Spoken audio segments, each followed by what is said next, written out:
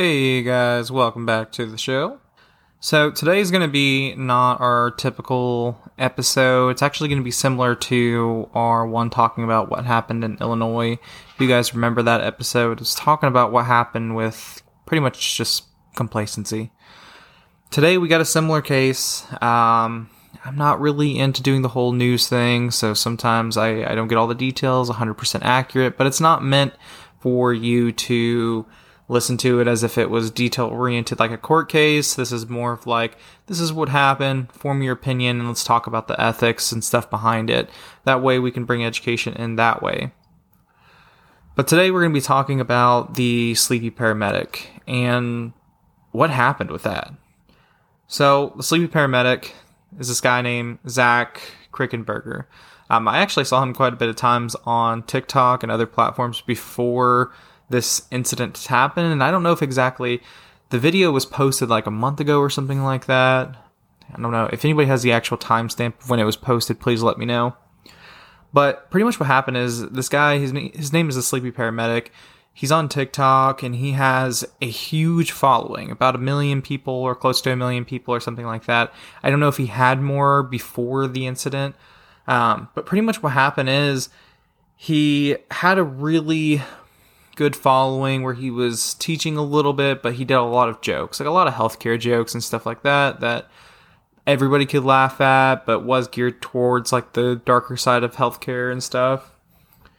But he had an episode, or he had a video that he posted where he explained that he had a case one time working in 911 where they went out to a residence, and he said the whole family looked like a normal family. There was anything wrong with them or anything like that. They had a sick family member.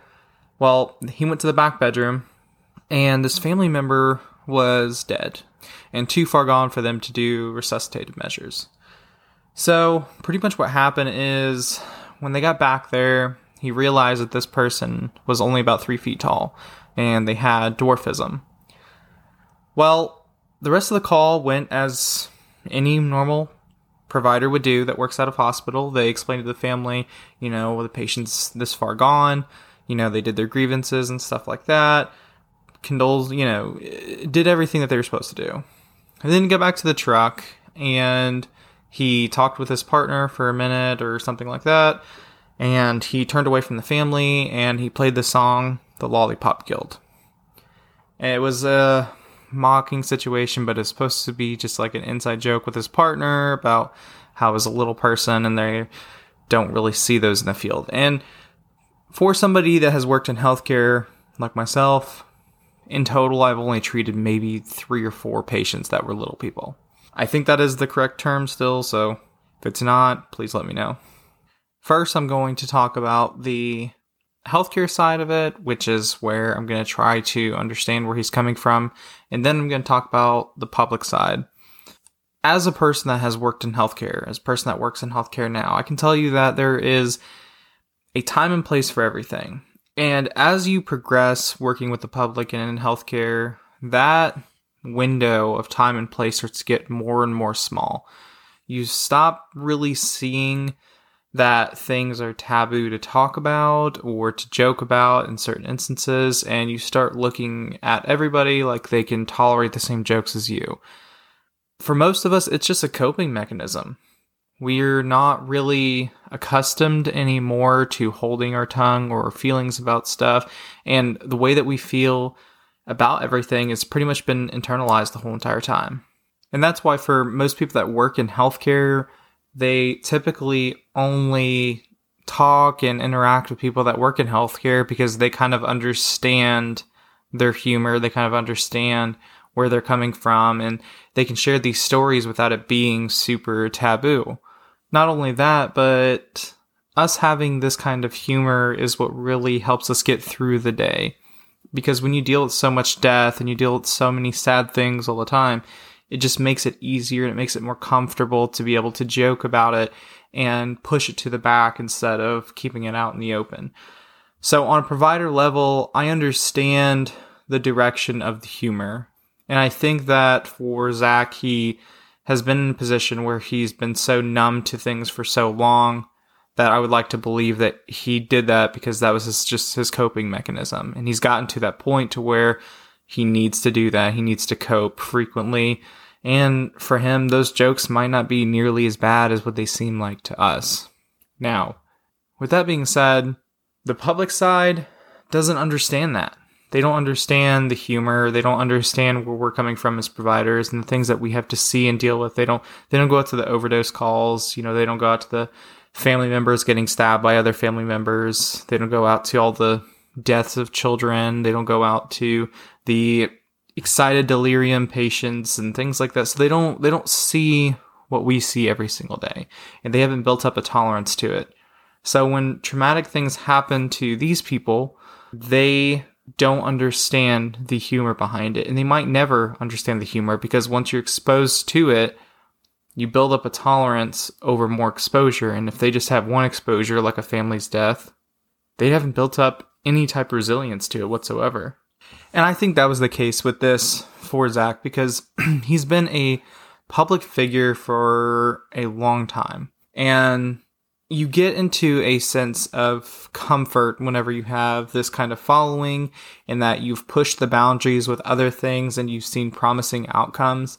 With this one, it was a little out of taste. Now, I would be lying to say that behind closed doors, people in healthcare do not make some of the most dark, cruel, nasty jokes you would ever hear in your life. That would be an absolute lie. It absolutely happens, especially if you work in rural counties and rural states. You work in Kentucky, Tennessee, Iowa, Utah, places like that where things are very, very rural. It's very old country style where they push their feelings back naturally. That's something that is pretty common in those areas. But at the end of the day, it comes down to time and place. Of course, me being the person I am, I couldn't just watch the video. I had to go down and scroll and look at all the comments. And there was a lot of people saying, either this was awful, you shouldn't be working in healthcare. And then there was the comment right after would be somebody saying, I back this guy up. People don't understand what it's like to be like us and yada, yada, yada. This has blown very, very far out of proportion. And like said before, Zach has now become a part of cancel culture. And I think that he will probably face the repercussions of this for a very long time, and it might never go away. The truth of the matter is that both sides, like I said again, are absolutely right. There was things that I would take out as a healthcare provider that I would say, yes, this is okay. Having humor, having dark humor, there is nothing wrong with that. But there is a time and place and etiquette that comes with it, right? You have an ethical obligation to not view somebody as different, and you have an ethical obligation to not make comedy and stuff like that while you're still in the presence of family members. Regardless if they know what happened or not. Fast forward a few years later, let's say that this happened 10 years ago, whenever he was a brand new medic or brand new EMT. That family could remember him because for this family, that could have been the most traumatic time in their life. They could have lost the one person that held their family together. And for Zach to make comments like that, they might have never been aware of it. And they thought that he was the best person. He was very welcoming. He was, considerate. He was knowledgeable. They might have thought all of this stuff. And then they see this video and they start to think, wow, that's the person that I had that trust in. And that brings me to my next point. How we're perceived in the public is a direct reflection of our attitudes, our cleanliness, our, composure, things like that, our education, and it's also about the quality of our character as well. That's one thing that people miss whenever they get into healthcare is that they come in with all of these glorious ideas of, I want to help people and I want to do this and I want to do that. And then after they do it for so long, they start to lose that drive and they're just doing it like it's a normal job. But part of this job is trying to maintain that compassion and that passion for the job in general. And once you lose that, you start to lose the trust from the public. And a lot of people, and this was even in the comments too, was thinking and saying, I don't trust anyone in healthcare. I don't ever want to go here, or this is the reason why I don't go back to hospitals and things like that. And they're right to think that. We, as people that work in healthcare, have not just a duty to do something, but we should have the desire to do it.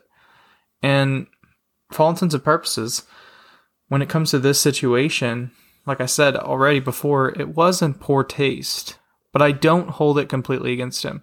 I think that in your life, you make a lot of decisions, and not every single decision is a direct reflection of who you are as a person. I would like to believe that the Sleepy Paramedic is still a great provider because you can just tell that in somebody. Doesn't mean that they haven't made some really stupid comments before or thought some really stupid stuff was funny. You know, there's people that you meet that don't really have a great sense of humor, but they are genuinely good people. With this situation here, like I said, I would like to believe that Zach is actually past that. And I would like to believe his apology video was 100% sincere and that there was no way that he would ever do something like this again, and that he's going to reflect on where he's come from in medicine and where he's at now. But yeah, that's my stance on the subject. I think that we need to start doing better as far as providing more things for mental support towards people that work in healthcare, and that we should get rid of this cancel culture behavior. Start thinking about all the good stuff that somebody has done versus, you know, some comments that they made here and there and stuff like that. If it was an outright prejudice, sexist, racist, stuff like that, and it was just in poor taste, don't make that a whole entire reflection over who someone is. And for the people that are doing this, like I said, I hope that things change for him, and I hope that he does get a little bit of help and try to refresh why he's in this field and take a break from social media for a little bit and things like that. And I hope he does get, you know, keep his following and stuff, because he did work hard to get to where he is.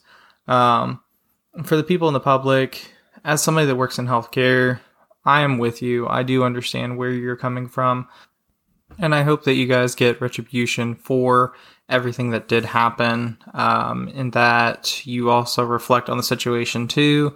Try to look at it from every single angle and try to figure out what the next moves are for you as the listener. But before we go, what is our major takeaways from this? You know, I like to tell everybody this story that I had working just at a normal 911 service. We went out to a barely conscious lady. She just had a frequent history of UTIs. Everything was pretty much textbook. She was slightly altered, but she kind of knew where she was. She was hypotensive, all this other stuff. But she was with it a little bit to kind of know what was going on.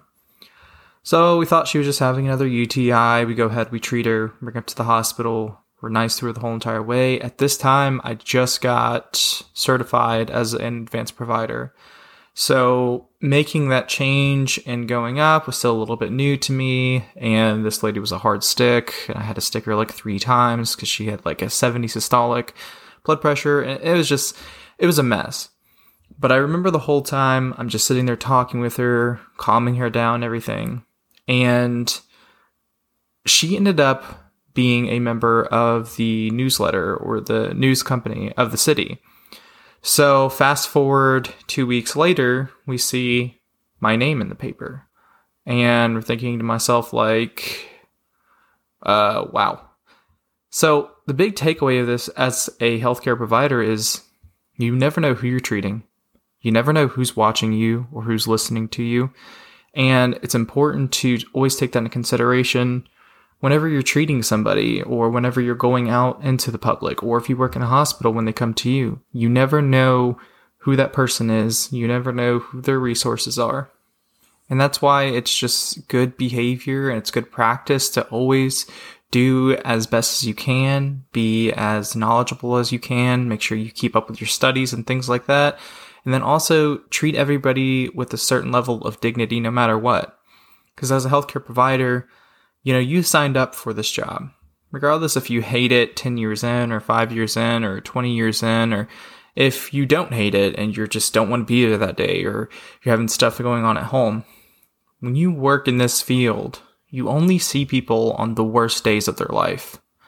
And it's important to understand that, because when it comes to you, and if you need help for you or your family or anybody that you know, you want the people to come to your house to want to do their job, want to be the best at their job. And you want them to be charismatic. You want them to be great at having a patient rapport, and you want them to, treat you with a certain level of respect. So that's the major takeaway from this, right? Make sure you're always striving to do better. Make sure you're always thinking about how you can do better. And at the end of the day, whether you are a member of the public or whether you are in healthcare, it's important for you to understand that somebody is always watching you. Somebody is always going to hold you accountable to your actions, no matter if you want them to or not. But with that, guys, that's pretty much everything that I have today. So if you have any questions, comments, like always, reach out to me. All the links are posted below. Thank you guys for hanging out with me today and listening to the podcast. As always, love you guys, and I hope you guys have a great day.